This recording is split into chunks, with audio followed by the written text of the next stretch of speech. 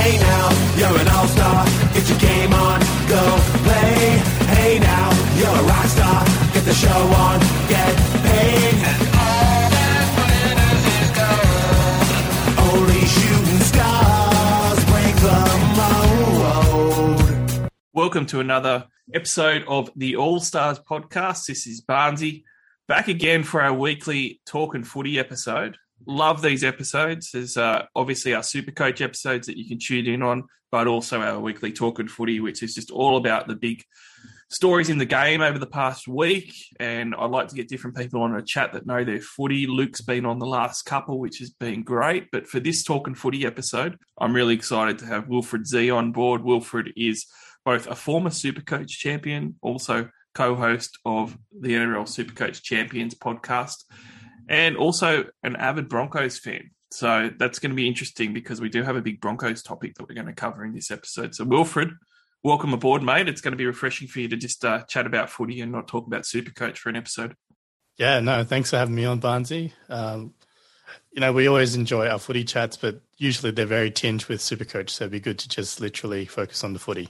Yep. I love doing it because I like to be able to talk about footy without worrying about the Supercoach scores. So we're at Thursday here when we're recording, Wilfred. This is kickoff day. We've got the ball being kicked off tonight between the Manly Seagulls and the Penrith Panthers. Everything we've been waiting for. I can smell the grass. I'm going to get my old shoulder pads out, my old shoes out later. I'm going to put the Denker up on my ribs until it burns so I can smell it. I'm so excited for it. I can't wait for this kickoff. Yeah, I'm absolutely pumped. It's been a long time coming. It feels like it's been the longest off-season ever, but it's probably not. But I'm super keen. It's so good. The only downside is we don't get to see Nathan Cleary play this game. That would have been the icing on the cake, but I'm still pretty stoked. Yeah, there's always going to be a few outs. Thankfully, a lot of the preseason injuries, unfortunate for the players involved, but have been non-superstar type of injuries like Hayes Dunster and so forth. But Cleary being ruled out now is a bit of a bummer. Craig Fitzgibbon's just been ruled out from his coaching debut for the Sharks, and that's a bit of a bummer too because I quite like that Sharks team and I really wanted Fitzgibbon to be there and to see them go at full strength and stuff, and I think that'll make a difference for them. But obviously Adam Reynolds is the other star signing that's out, and that's going to affect your Broncos quite a bit. Yep. Amongst a whole heap of other changes as well. It's not great, that's for sure. Yes, well, it should be a really good season, and this round as well. I was a bit worried about the rain too, but I can tell you are up in Brisbane, but I'm down in sunny Sydney. It is not raining at all. There is not a cloud in the sky. It is blue as. It is like God himself knew that footy was kicking off today, and he had to get rid of the rain by Thursday, and he's done it. Like I seriously thought that it was going to be the worst round one with these dire games and stuff, and the superstars like Turbo not being able to do much. But the stage is set for the kickoff here in Sydney, mate. For these Sydney games anyway, it looks like it's sunshine today, at least for tonight's game. Yeah, look, I think, not just for Supercoach purposes, but just watching the footy. I know there's a certain appeal to watching them get stuck in the mud and, have those real grinding kind of defensive slog games because you can't spread the ball around. But I think, especially with the footy you've been seeing in the last 2 seasons, just that expansive football has just been so good to watch. So I'm keen to see some of that again. Yeah, and I mean, is there any games in particular that you're looking forward to this round that you think are really good matchups? Oh, I think, like I said, I had this game, not just because of the first game of the round. I was really looking forward to seeing Cleary take on Turbo. 2 teams that you could argue are top 4 contenders again. I think it's a great way to start the round. Aside from that, I mean, some of the other games are pretty lopsided, honestly. There aren't too many that I'm super keen to watch. The majority of my interest probably is more Supercoach based than actual footy based. This was the game that I'd penciled in as the one to watch for sure. Yeah, well, I think obviously this game is a bit of a blockbuster still, even without Cleary, and it's the first game of the round, so the NRL have scheduled it really well, especially when you got Thursday night football to have 2 high caliber teams go at it that are 2 contenders. I think it was a smart but an obvious choice. As well as that, I am obviously looking forward to the Roosters playing against the Knights, but just having the Roosters team intact is going to be great. I went through most of last season not being able to see my team at full strength. So it's something that's going to be really exciting for me as a Roosters fan. But aside from that, I'll actually pinpoint the Eels, give the struggling Eels fans a little bit of hope. like the Titans have got some exciting players. I like some of the Eels players, but there's been a lot of talk around how well the Eels have trained in the off season and different things, and they've got a few different faces and a different makeup of that side. And there's been a lot of talk around them in the preseason. So I'm interested to see how that Eels team actually performs against the Gold Coast Titans on the weekend, which should be entertaining if we don't get rain. Although I think the Eels are probably a decent wet weather footy team. I don't think the Titans really are. No, I definitely agree with all of what you just said there. I mean, I guess maybe I was looking more at the potential for a tight contest. I feel like the Eels are going to account for the Titans pretty comfortably. And that's what I was looking at across the board. I just think there could be some lopsided scorelines. Maybe the Warriors and the Dragons could be a bit closer. I am interested in watching both those teams. I think, on paper, both teams could be good, but they could also have the potential to flop. So I'm really interested to see, for the Dragons, like, was what we saw in the Charity Shield just a flash in the pan, or are they actually a better team than than a lot of people had them written off as? And the Warriors, obviously, they've been going through a pretty tough 2 seasons, not being able to go back to New Zealand. It's, arguably sometimes it helps them because they're obviously training together. A lot of them are living together, and that team bonding is something that probably they don't normally get. Plus, they don't have to worry as much about traveling overseas, and the impact of the travel is much more reduced than they normally have. So I think that kind of helps in some respects, but obviously being away from family is huge for those the players who whose families still in New Zealand. Yep. And I spoke about that with Billy too, that sort of I've been overlooked a little bit, that the Warriors are pretty well adjusted now. And the fact that they don't have to travel is just such a blessing in disguise for them. They've got a few Queensland teams there that they just get to go up the road and play, and that makes it a lot easier as well. Look, it's a great round of footy. I'm really super excited for it to kick off, but there is always in rugby league some big storylines every week. There is no shortage of topics that we can cover. But the first one, funnily enough, actually involves your Brisbane Broncos. So it is fate, but what has happened in the last week is Kevin Walters has got a contract extension before a ball has even been kicked off. So just having a look at some of that, first of all, I find it astounding. Now, obviously the reason that's going to be thrown around, and certainly the glass half full reason, or the support of it being a positive move, is going to be that you don't want any distractions, you want continuity, you don't want any questions during the year about him being sacked or other things, or whether he's going to be coached next year and all that sort of stuff. That's all well and good, but I really question whether that's the right move. So it was confirmed Friday that the Broncos have extended Walter's contract till the end of the 2023 season. So he's effectively gotten an extra year next year to work with this team. And look, it's his first 2 years, I don't think that you could deem as a success at all. I think Broncos fans, some of Broncos fans, not to say all, kind of masked how bad they were last year still, because they weren't really that far off the bottom. Like the Bulldogs were a terrible team. Like that was a year where the bottom team was just so much worse than everyone else, and then the Broncos were in that next couple of teams that weren't that far off getting another spoon, and it would have been back-to-back spoons as well. So obviously there's always positive signs. Like I think for most teams, there's always positive signs, and there's some scattered around last year. I'm sure that you'll take some positivity out of the second half of the season and some of those performances. But to me, Wilfred, giving Kevin Walters an extension at this point is just such a bad move.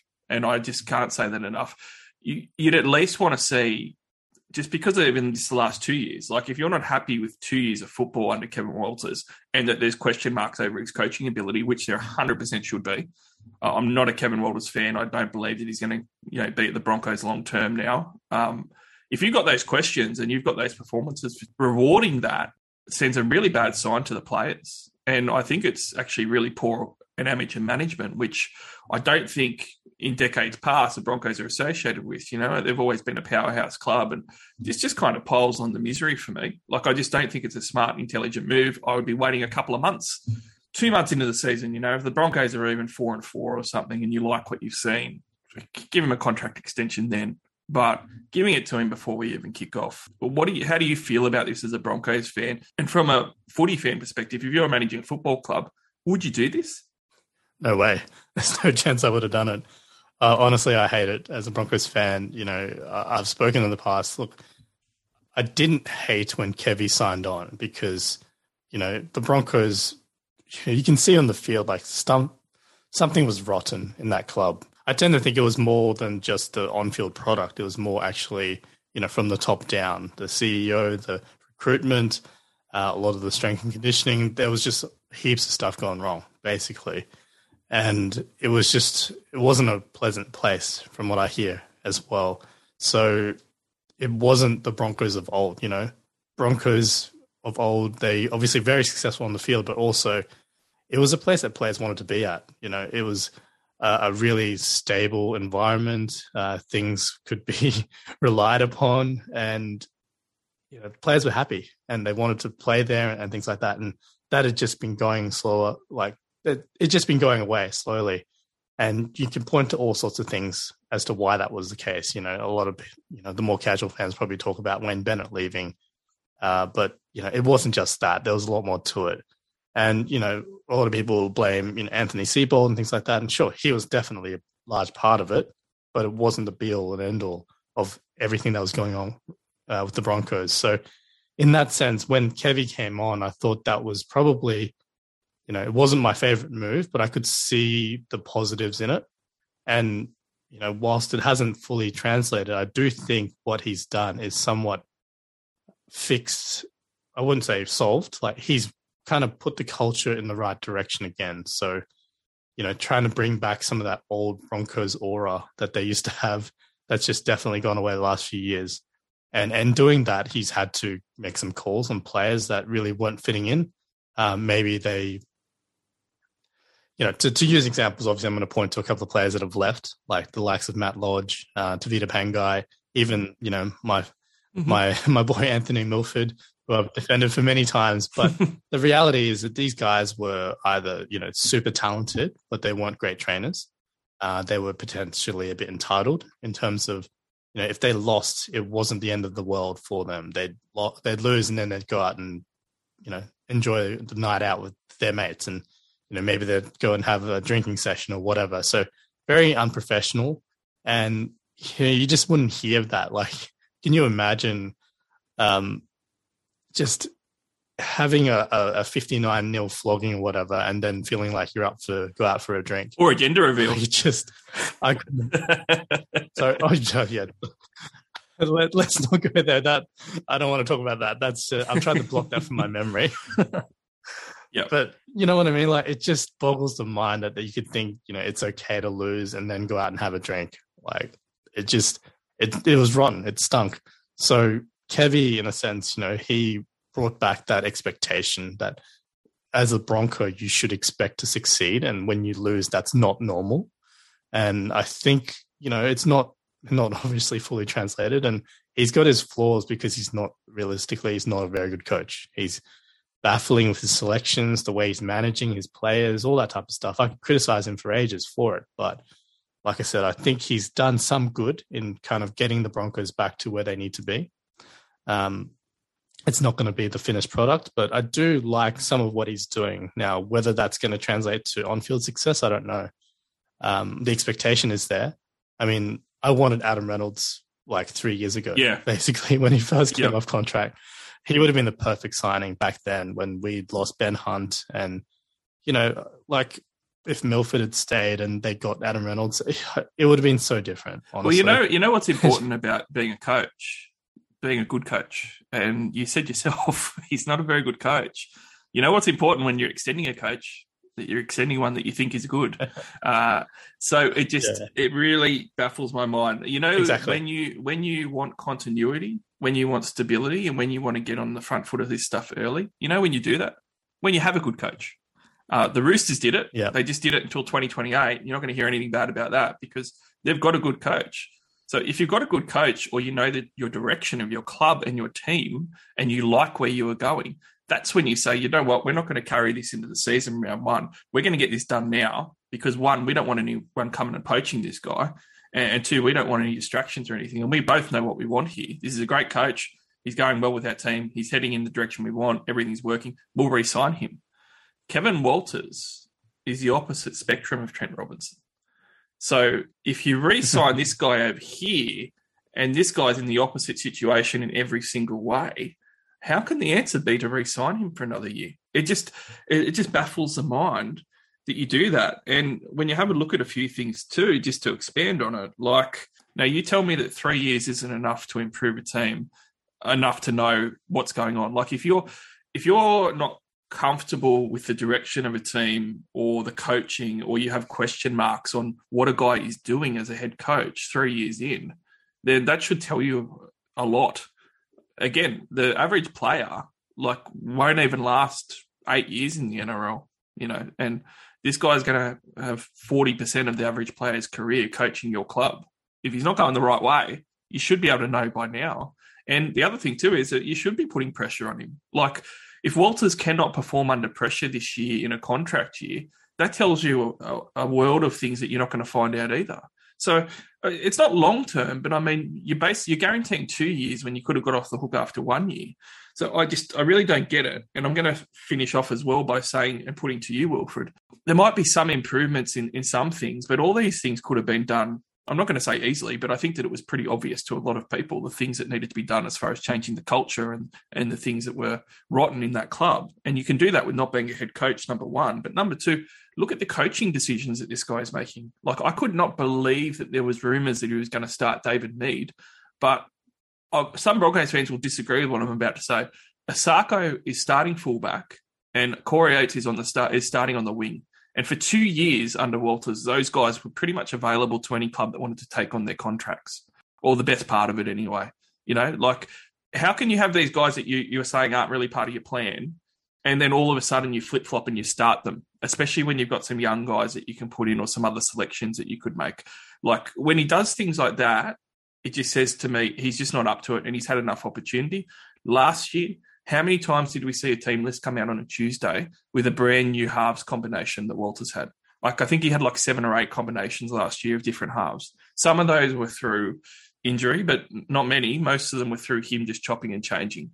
Like, he looks like, to me, someone running around searching for things that are going to help and just firing a shotgun with 85 shots in it and hoping that one of them hits. Like, that is how his selections have looked for me. And as a Broncos fan, does the selections cause concern for you when you see things like this? Oh, absolutely. I think he's only actually coached us since, only one season. So he took over in September of 2020. In a sense, he's only had 1 year at the club. So this is his technically second season at the helm. And look, I agree. I don't trust his coaching decisions. For me, what really stunk was, we spent all of the 2021 preseason. Tom Dearden was meant to be our halfback. He trained there all preseason, and 2 weeks out, Brodie Croft has half a trial game that was good. All of a sudden, he's our starting half, and Tom Dearden's confidence is shot, and he's on his way out. I don't blame the kid for leaving, and I genuinely feel the Broncos ruined him. Look, he's obviously, maybe seeing a bit of resurgence now at the Cowboys, and good on him for that. Maybe being able to work with someone like JT makes a huge difference there. So, I think that's really good for him. I don't hold any bad blood. No. You can't say that a gamble or over the hill Albert Kelly from the Super League it was a better option than persisting with Dearden. That was just crazy. I just think the problem is we didn't have the right people in place to be able to support someone like a Dearden. Now we do. Adam Reynolds plus Dearden would have been great. Honestly, would have been a good way to let him, get settled and not have all the pressure on him. And, I totally agree with the chopping and changing of the halves. He did it soft in the first half of the season. I do have to say in the second half, after he'd kind of settled on his pairing, it did kind of get ruined by suspension and then by injury. So I will give him a pass mark for that. But the first half of the season was just a shambles. I guess you could put it down to he was ultimately a very inexperienced, it was his first NRL gig. So I get that could mean you're going to make some less wise decisions. And, sometimes you're willing to forgive it. The problem is he didn't learn from his mistakes. And, maybe he's learning. And I'm happy to give him at least this season to see that. That's why I agree. It doesn't make sense to extend him when he hasn't proven that he could at least learn from his mistakes that he was doing last year. So I will say that he did some things that were good as well. And this is because it wasn't even his job. The Broncos meant to have proper recruitment. They have a recruitment retention team. And it just came out that Kevy was actually forced to step in and do some of that when obviously that's not his job. We almost lost Brendan Piakura on top of already losing Sam Walker and Reece Walsh and all that type of talent that was walking out the doors, and we were close to losing Piakura as well if it wasn't for Kevy literally stepping in. I think the story was something along the lines of he got him, and I don't know if it was Lockie or someone else, they went over and had dinner with the family and literally got him to sign and stay. That's what it took.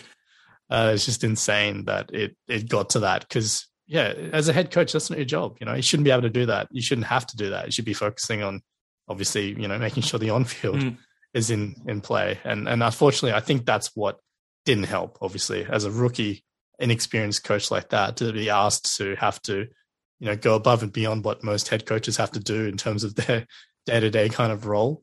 It couldn't have helped. So, like I said, I was willing to give him a pass mark for last year.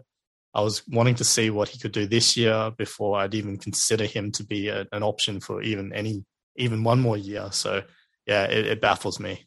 Well, it's still like, he might have had to have gone above and beyond, and he might be a rookie NRL coach, well, early on in his career NRL coach, but he still coached a Queensland Origin team. And yes, it's very different and it's for a much longer period and it's different caliber of players and whatever, but it's still significant coaching experience. And he's also had access to very good coaching staff around him that would have taught him things or he should have taken things from.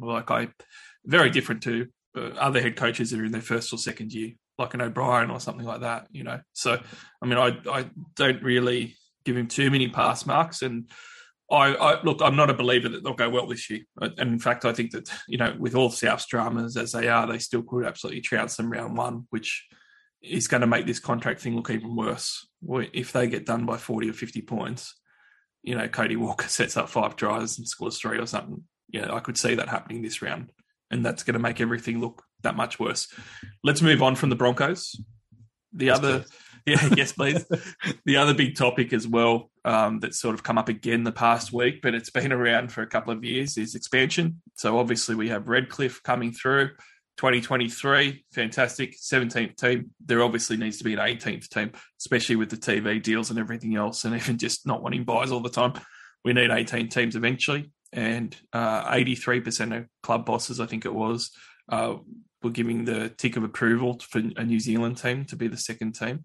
And certainly now it's coming that the New Zealand second team is the front runner to be the NRL's 18th team in the future. So the support's definitely growing. It's been reported that Channel 9 and the free-to-air broadcasters are pushing it as well. There was a recent survey in the Sydney Morning Herald of club bosses. They were all very much on board with it. And the two places they were looking at, they were either looking at a team based in Christchurch or a team based in Wellington. And those look like the two front runners for who is going to be the 18th team. A couple of comments about that, Wilfred. For me, I'm a big supporter of expansion. I think it's very good that the NRL is finally looking at it. I think that we probably as a game could have looked at it earlier than what we have. But I always have a real problem when you're talking expansion and then the criteria for someone's or definition of what expansion is to one person is very different to mine. Redcliffe to me wasn't really expansion because not doing anything. It's like a 40-minute drive from Brisbane or whatever. Like it's like 30 Ks or something. It's not far away from Brisbane. Are we really expanding the game? Like is there kids in Redcliffe that weren't playing footy before that are going to play now because the Dolphins are there? Like, to me, that was just, it's not expansion to me. You're not growing your audience on TV. You're not growing your audience in a stadium, and you're not really growing your participation either. You're not growing your game. And that's what expansion needs to be for me. So I wasn't a huge fan of the whole Redcliffe thing. And then with this, you can say, well, there's only the Warriors in New Zealand. They're called the New Zealand Warriors. I mean, that's something that needs to change because they used to be the Auckland Warriors. But that club, I like having the Warriors. I'm a big fan of the Warriors. I'm a big supporter of the Warriors, and I think they've got a fantastic fan base. But I wouldn't say that club has ever become a blockbuster club in the NRL. They have certainly not become a powerhouse. They certainly have their own work to do in that one New Zealand team that's already there. So putting a second one there doesn't make massive sense to me. And a couple of other points, and then I'm interested to see whether you're on board with me or you totally disagree, because I know that my opinion might be a bit polarising on this. But the other couple of things too is that in recent times, we've actually just seen how difficult logistically it is with the travel. And it's come to the forefront because New Zealand is a separate country to Australia, obviously. And with the pandemic that we've just experienced, it became very difficult to have that New Zealand team stay in the competition. If we had two of those teams, it would have been twice as difficult. And things like that, a very real possibility of coming up again in the future. The Warriors still aren't even, having New Zealand home games at the moment. So logistically, it's hard. Even just travel, it's hard enough for teams like the Warriors to have to travel to Australia all the time. But equally, you've got 15 other clubs that have to travel to a different country all the time as well, whenever they're playing the Warriors. So once that starts happening again, the travel kicks in. And if you've got two of those teams, obviously there's a lot more to it. But the biggest thing for me, Wilfred, that I'll finish up on, and it just seems so obvious to me, expansion is getting new fans, new participation of players that weren't going to play rugby league before, and just getting a whole other area and geography of Australia involved in the game. We are very much an East Coast sport. Perth is obviously the area that you could go to. Perth love their sport. They've got a fantastic stadium already. When you look at the population sizes, these two New Zealand teams, you've got Christchurch with a population just under 400,000, Wellington about 200,000. Perth itself has a population of over 2 million.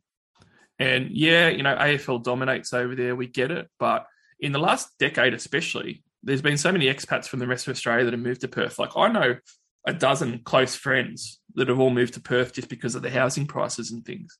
You have a lot of people over there that are actually born and bred WA, and they have enough trouble, watching the footy with the time zone differences or whatever, or getting their one game thrown at them once every 2 years as an exhibition match or whatever they get. There's already a little bit of a fan base there.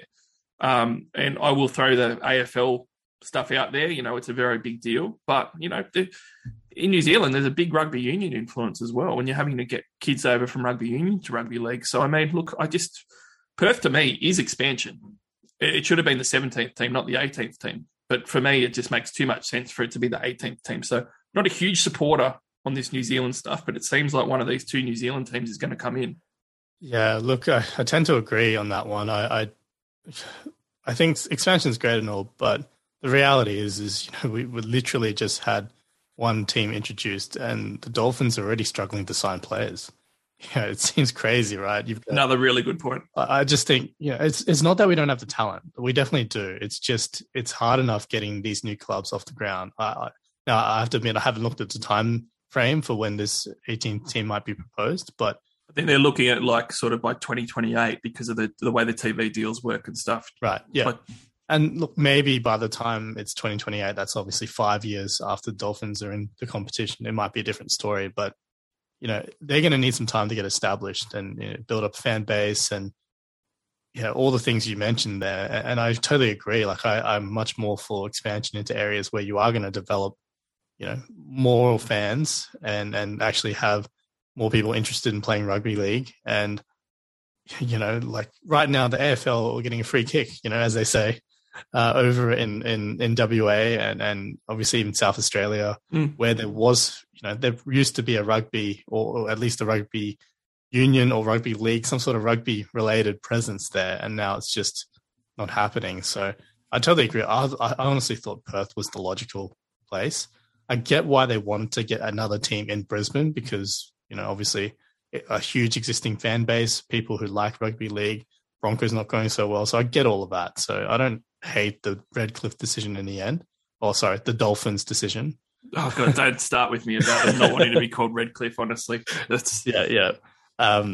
But yeah, to me, it makes sense. If they're going to go in another team, I would have thought, out west over in Perth would have been the prime choice, or even if not, then Adelaide again or something like that. That's still a better area than going for the second team in New Zealand. Yeah, and you know what else? One of the things that I really have been waiting for decades with NRL management, and you kind of started to think that you had it with Flanders, but at the end of the day, it didn't really come to fruition. I want someone to be brave. I want the administration to be bold. I want them to be confident, and I want them to be aggressive and brave in their decision-making. What we're saying with the AFL in WA is basically, in a nutshell, we're too scared. And you know what? You know who wasn't scared? The AFL didn't give a shit about the NRL in New South Wales when it put the Swans in. And it certainly didn't give a shit when it put the Giants in. And the Giants needed a hell of a lot of backing.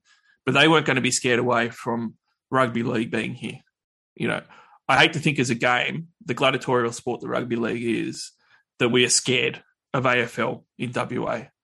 Don't be scared. Be brave, be aggressive, and go for it, and have some intelligence and some good people around you to be able to put a strategic plan in place for that to be successful. Because we don't need to beat AFL. We don't need to beat it.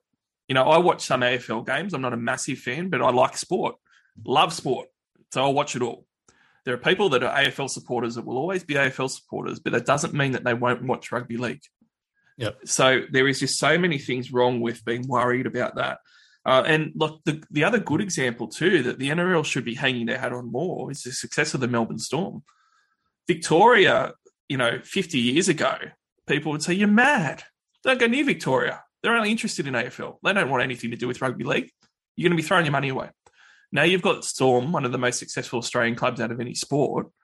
And I still remember playing footy when I was a youngster and having people come up from Melbourne and come to my training session and talk to about half a dozen of us about going and boarding down there and becoming a part of the Melbourne Storm system. And, I was never going to be good enough to ever play or anything like that. A couple other guys that were in that group were, but it was exciting, and that's how you start to build those sort of things, And the NRL has a good opportunity now, with many years before they need to launch this team, to say, you know what, why don't we invest a few years into Perth by having them in the the lower grades and stuff, or even some type of other competition or entrance or whatever, but the grassroots stuff, start to build that now. Start to talk about these kids about having a goal. 4 or 5 years' time, you could be playing for the Perth Reds or whatever you want to call them. Put that in place, because you'll start to get participation. And if you put that in place for a few years, you're going to build yourself up to being in a pretty good position. Obviously, someone like Redcliffe's already got that, because Queensland is a heavy rugby league community that are all playing. But there's still people that play rugby league in Western Australia already. And you can build on that grassroots to build towards having a strong club. I really, really want someone to turn this around and to get Perth in. I agree with you, even with Adelaide. I don't know if Adelaide would be terribly successful just because of the population and a few other factors, and it's quite a small town. But I'd rather they gave that a crack than again, going for New Zealand. And not to shit on New Zealand at all. I love having the Warriors and whatever, and I don't want to be territorial, but it's the National Rugby League as an Australian competition. We do have another country in it, New Zealand, but, when our own country already is really an East Coast sport, we really need to, I think, strengthen Australia first before we look at New Zealand. Look, let's move on, Wilfred, because I could fire up about Perth for days. Conference systems reared its head again. There was a Wide World of Sports poll where it had a resounding no to the conference system. It seems to be a bit of a Channel 9 agenda, I'm going to say, because the Wide World of Sports, Channel 9, and those two just keep coming up with this pushing of this conference system. It was a year ago where Gus Gould went on a massive offensive to try and get a conference system in place to go in line with these expansion teams. And the thing in the back of that is that they think that it will make more revenue, and certainly as a TV deal that they have, they want to make more revenue out of it, and a conference system is the way to go. I honestly find it astounding, and I think that I think that we've got a pretty good system as it is. I quite like our system. Everything could be tweaked, and you're never going to get perfection, but I think it's quite good. The NRL's fine as it is.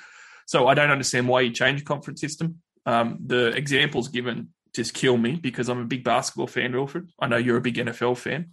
And, the article a year ago, and once again, now that we've got it coming back up again, is the NBA uses it. You know why the NBA uses conferences?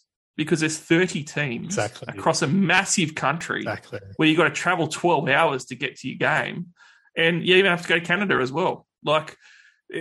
It's trying to compare the two is crazy, let alone the fact that billions and billions and billions of dollars the NBA is worth compared to what the NRL is worth, and then compared to the population in America, which is about 12 times the population of Australia, and the fact that basketball is a really countrywide popular sport, and football is obviously massive as far as the NFL goes. So you can't try and get a square conference system from over here and put it into a round hole. It's just not going to happen. And it's just silly to compare it. So I'm not a fan of the conference system. I'm a fan of how we have it now with a few little tweaks maybe.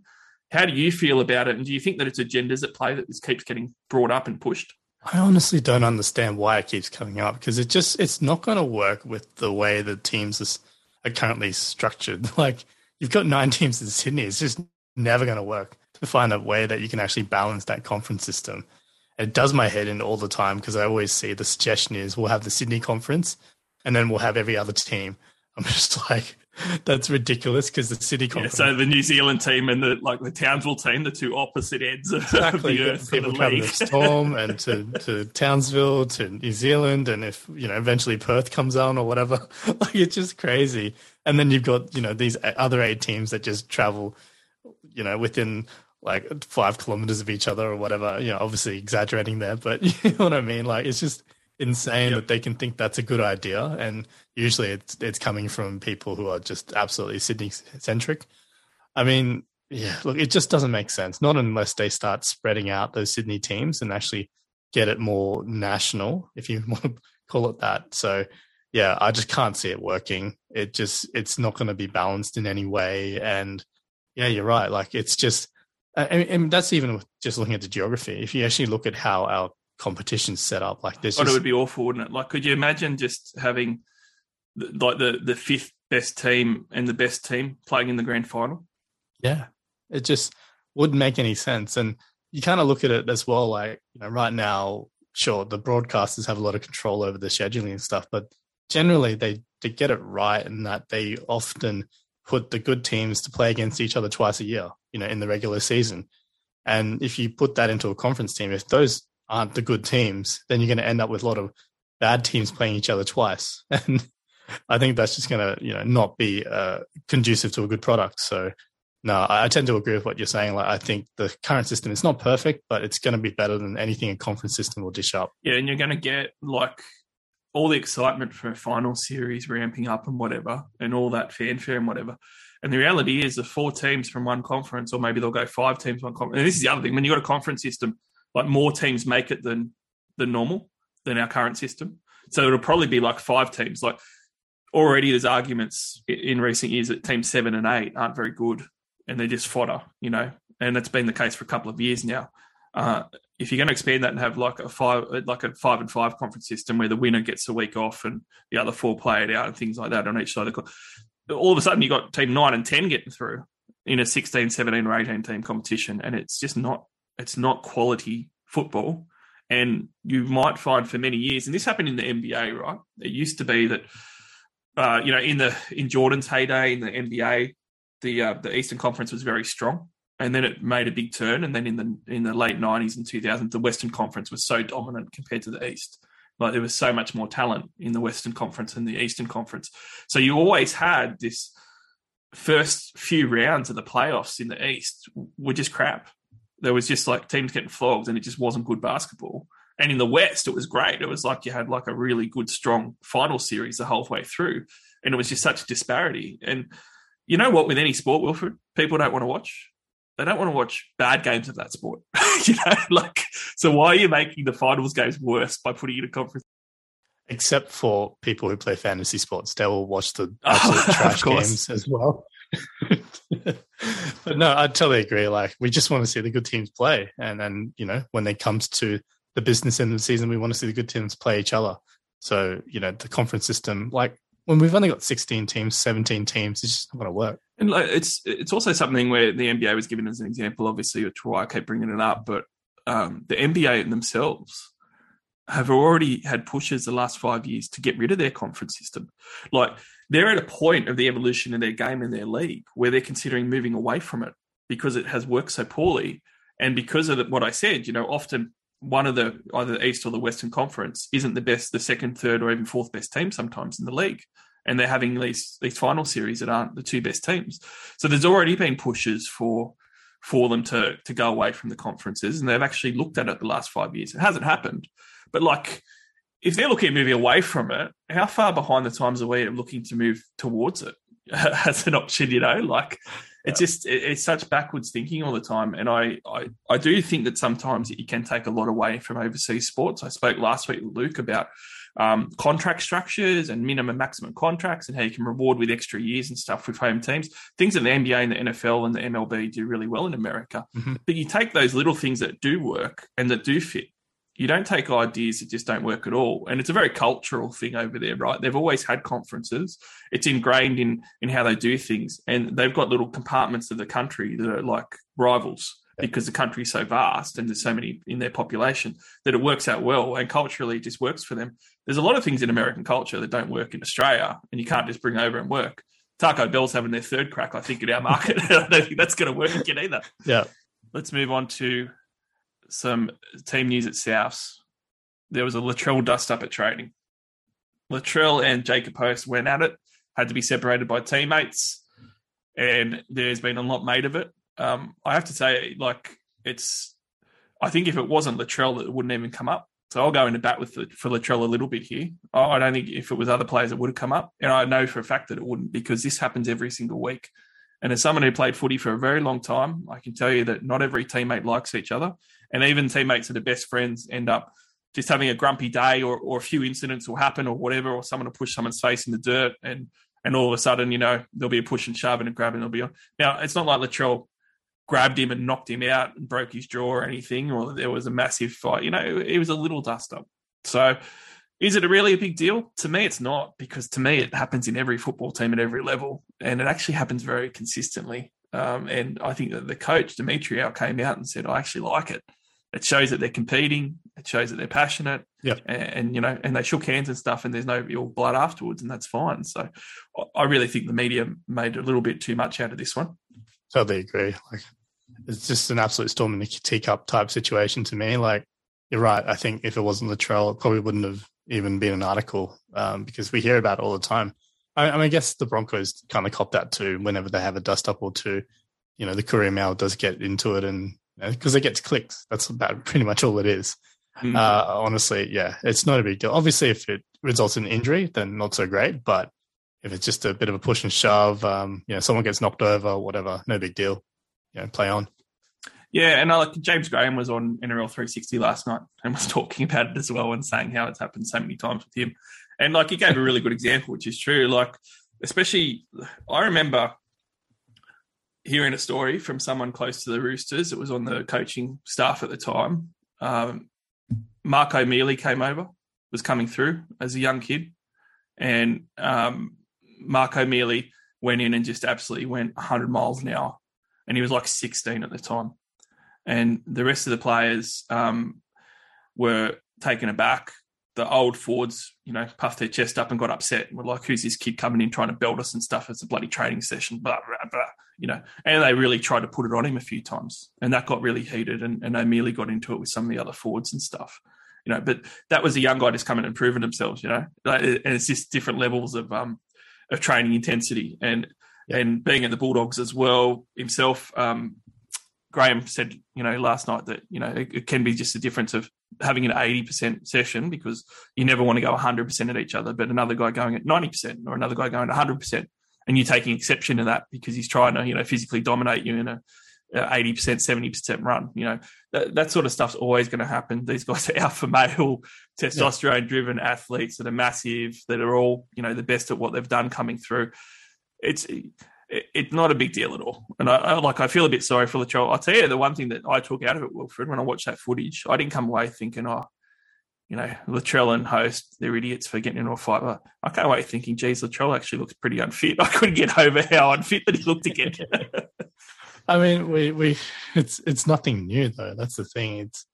That is often his body shape, and he's never been the best trainer, and I don't think anyone's going to pretend that he's ever going to be a fantastic trainer. But I guess, the on-field results still speak for themselves. He can still do what he does and do it very successfily. So, yeah, I mean, I think it's hard for us, to judge how, or I kind of give, maybe it's a different context, but I always think of Nick Kyrgios, right? In the sense, he gets judged by the fans who watch him and get annoyed at him because he's not putting in because they recognize he's supremely talented. And, in a way, Latrell is physically gifted and, he has just bucket loads of talent. He can do stuff that other people just can't even do. Same thing for Kyrgios in tennis world. And yet Kyrgios is playing at a super high level and he doesn't enter every single tournament because he doesn't want to. Sometimes he just wants to play games on and just have a relax. He probably doesn't run as much as he probably should to get his fitness up, but somehow he can still get out there and compete with some of the best tennis players in the world. And you kind of look at Latrell like, yeah, he doesn't put in all the hard yards that he probably should. He'll do a certain level of it because there's got to be a base level of fitness, but yet he can still play at the highest level that we have in the NRL and still dominate games while doing that. And it's just, you kind of think, well, where's your ceiling?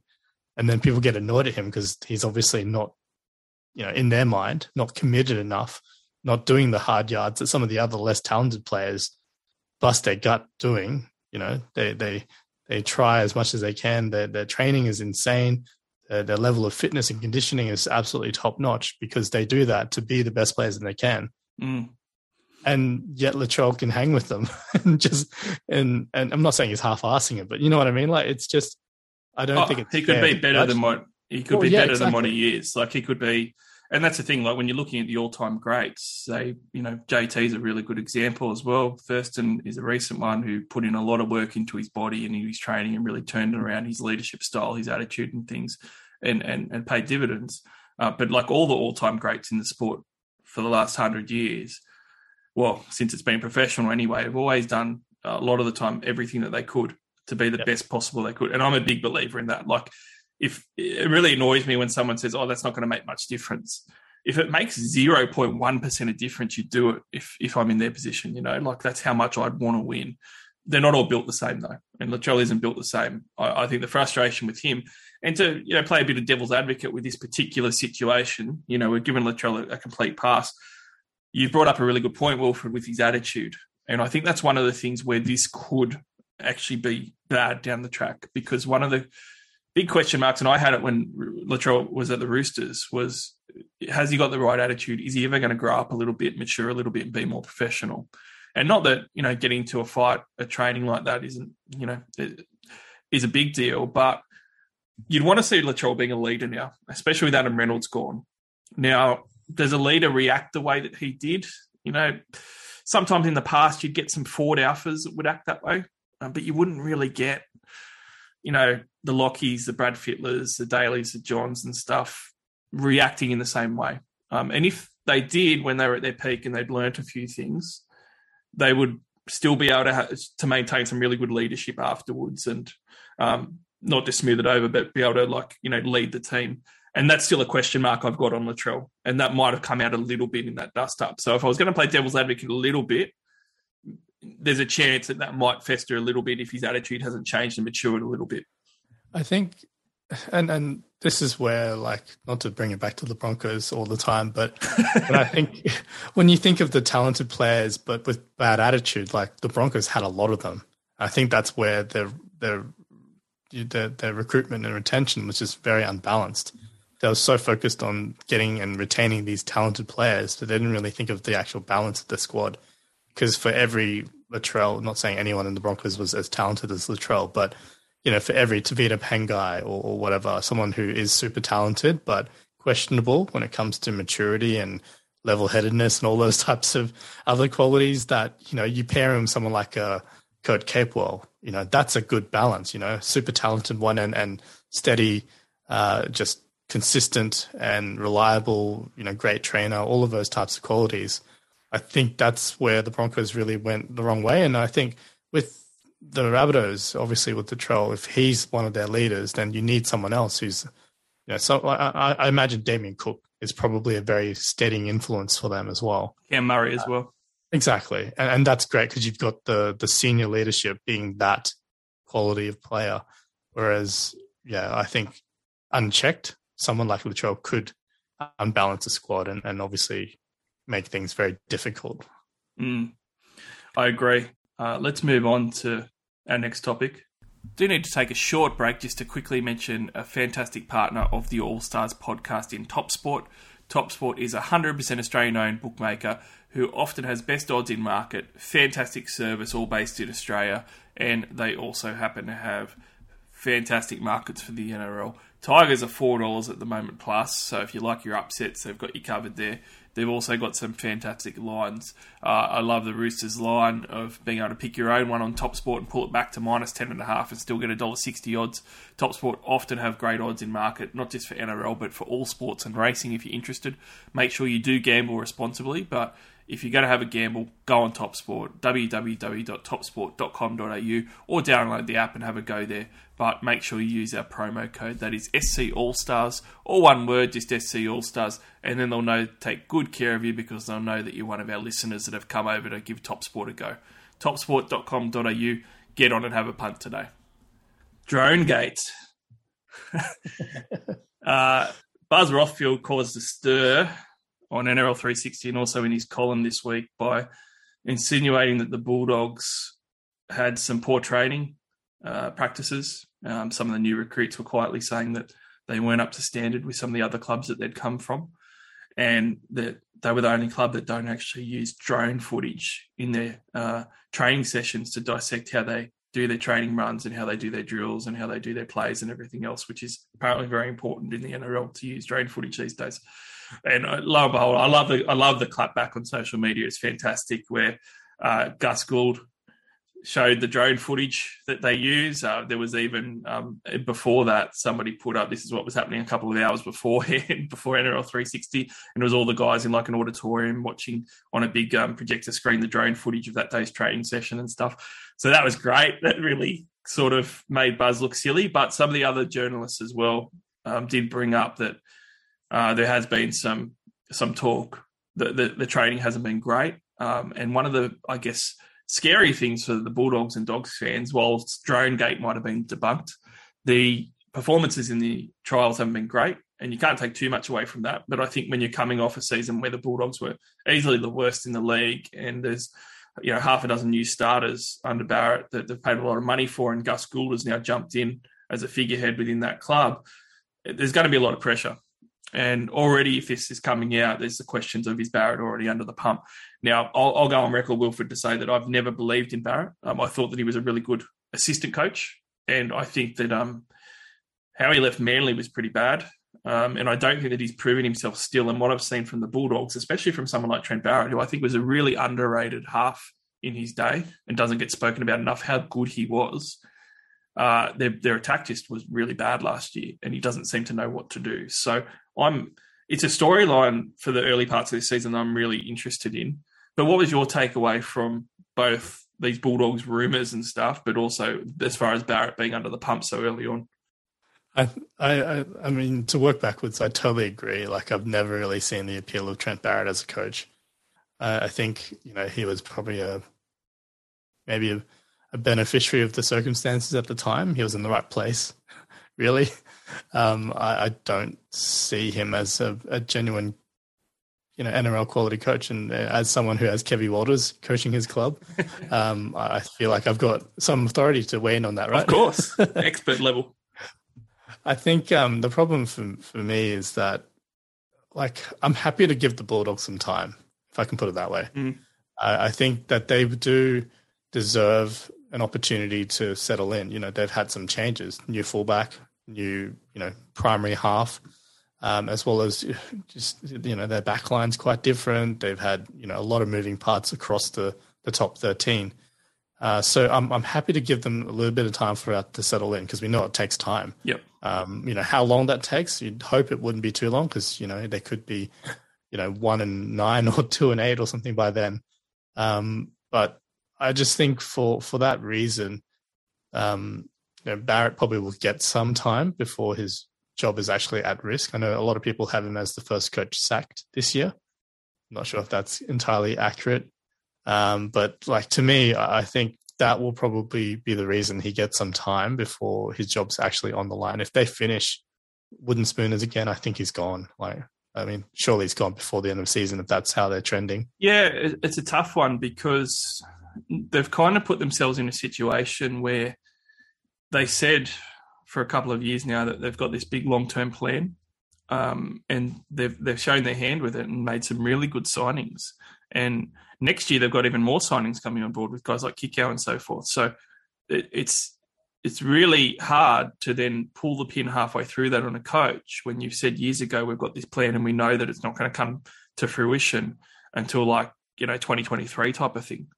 So I think that's where they've put themselves in a bit of a corner, and that's where it makes it a little bit difficult, because obviously Barrett's narrative from his side and his camp is going to be, if he gets fired, well, I already inherited a bad roster. The moves that we've made are going to make us good, but I didn't get any time with it. And that's, even though I don't think that he'll do well anyway with them, I still think that's probably a fair argument from his point of view. I don't think we're going to know really until next year on how good the Bulldogs really can be and how well Barrett can go. One of the things that I have an issue with is twofold. One, I don't necessarily think that just looking at wins and losses is a fair way to do things under some circumstances. Certainly it's ultimately what you're after in a football team or any sporting team. You need wins. But when you're rebuilding a roster, I don't think you can just look at the wins and losses. And there's context that needs to be put there, right? Like they were talking on NRL 360, or the Bulldogs could go 1-7 their first 8 games because they've got a really tough first 2 months, right? Their draw is shocking. So, is that fair that if you start 1-7 or 2-8, that you just wield the axe because they've lost so many games? But what if in those 8 losses, they looked really good and they were improving week on week and they were against the best competition? Shouldn't that balance it out a little bit? Yeah, I mean, on paper, absolutely agree. They should give him a little bit of a leeway there. I just think that at the end of the day, though, the club's going to be under some pressure to do something, right? To be perceived as doing something. And the thing with, I don't know, I kind of think back at Trent Barrett's coaching career, and the thing that sticks in my mind is 2018 when he had the Seagulls. He had Tommy Turbo playing almost a full season at fullback, and he had Daly Cherry Evans fit for most of the year. They had a decent pack with Jake Turbo, prime Jake Turbo. 90 to Power was there. Fanua Blake was there. That team came 15th.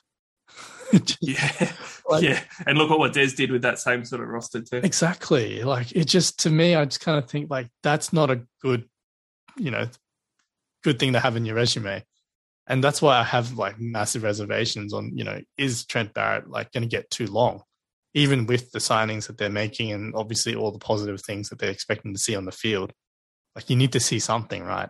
And I do feel even if it's not looking purely at the wins and losses or whatever, but if they're still getting flogged, I think that's probably going to be enough for them to just go, look, had enough for you and find someone else. It's just the problem is that who do you get, right? It's not guys like Jeff Tuvey haven't had a job forever. And I don't say that Tuvey's the best coach ever, but he's been pretty far with some teams, and he's won premierships and stuff. And it's funny sometimes the amount of guys that just get thrown out of the league from a coaching perspective that don't end up finding their way back. Yeah. And I would have Tuvey over Barrett for sure. But Tuvey's now been out of the game for quite a while. Yeah, so that now becomes an issue now. But with Barrett, it really accentuates the point too on how important it is not to make the wrong decision in the first place. If you're the Bulldogs, you can't whinge 5 years in when you get rid of him or we gave him too long, because you're the guys that hired him in the first place when a lot of people, including me, thought it was a poor hire. So you're going to wear the consequence of that. And part of it as well is I think that you almost have to see it through. If you believed in Trent Barrett and you were going to give him a 5-year plan, then you kind of have to see it through. I don't agree with it, and I don't think you're right, but you're the ones that said that you were, and you made that decision. So now you have to give him that opportunity. And like you said, I don't think, what do you do now? You get rid of Barrett and you bring someone else in that you don't know who that's going to be. And maybe they're not going to be any better, or maybe they take 3 years to get anywhere and it's not their roster either. It's not their style. One of the other things that was brought up in NRL 360, which I found interesting too, was that the Kyle Flanagan talk and the halves talk. Now, I have to say, I'll put a full caveat out there. I'm not a Kyle Flanagan fan at all. I do not understand. It's almost like there's an agenda, or his daddy's friends with too many people in the media that he keeps being brought up as this hard done by case. The only player in the history of rugby league since 1908 that's ever been dropped. He got dropped because he wasn't playing well. The Roosters let him go because he wasn't playing well enough, and he has some holes in his game, and he has some attitude problems that have been reported. Whether true or not, I don't know him, but just on the reports and stuff, that has all been there. On the football side of things, I've watched it. It is definitely there. I really get frustrated all the time, every month, that Kyle Flanagan gets brought up as being hard done by. Having said that, Wilfred, totally agree with NRL 360. What do you do in a trial when you don't have a clear-cut halfback? You try them all, and if you're paying Kyle Flanagan $450,000 for the next 2 years, you try him out. Like, I don't think I'd end up starting with him. But you know what? If he got 1.5 games in the trials and he looked really good next to Burton, I'll probably give him a go, because it's not like Averillo is blowing the world away and hasn't had opportunity. So I agree with that too. Some of the decision-making has sort of made it look like Barrett is very rigid, he's set in stone, and he's not very innovative with changing his game plans or how he's doing things. Yeah, look, it did boggle the mind that if you've got someone like that on the books, you do give him a shot. Like, how many minutes did he get? Like 13 or something like that, playing with Burton? He barely played. Oh, it's just a joke. Like, give him a half, Like, it just, you might not learn anything new, but I do agree. I'm not a Flano fan at all in terms of what I saw. Like, he was meant to be a gun, right, coming through juniors, and he was very highly rated, but it just never translated to first grade. And whether we weigh into all the attitude or supposed ego problems that he was having and clashing with teammates and whatever, like, I think that stuff can be fixed, with maturity. He's still a young kid. And I think the bigger issue is that his football is not translating. And I mean, I don't know how he's gone in reserve grade. He's obviously played some games there, but I definitely think, the longer he's out of first grade, the worse it looks for his outlook moving forward. Yeah, and I'll tell you something that doesn't happen. Like, regardless of your attitude, regardless of how much people don't like you, the best way as a football player to overcome that is to be a really good football player. You don't see really good players that are training and playing the house down, not getting a spot in NRL. They get a spot. There's been some real assholes that have maintained spots in NRL first grade teams because they've just been too talented not to.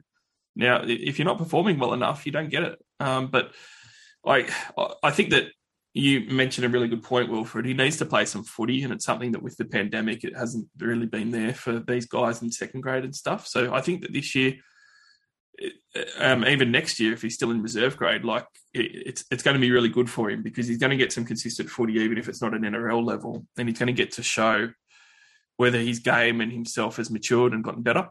And if it has, like, I'm sure that he will be able to get an opportunity again. But it's a big question mark, because he's got to show that. Like, one of the things, and I'm like in the Cronulla area, I know of Kyle Flanagan coming through the ranks quite well. My past football team was coached by Flanagan Senior. Right.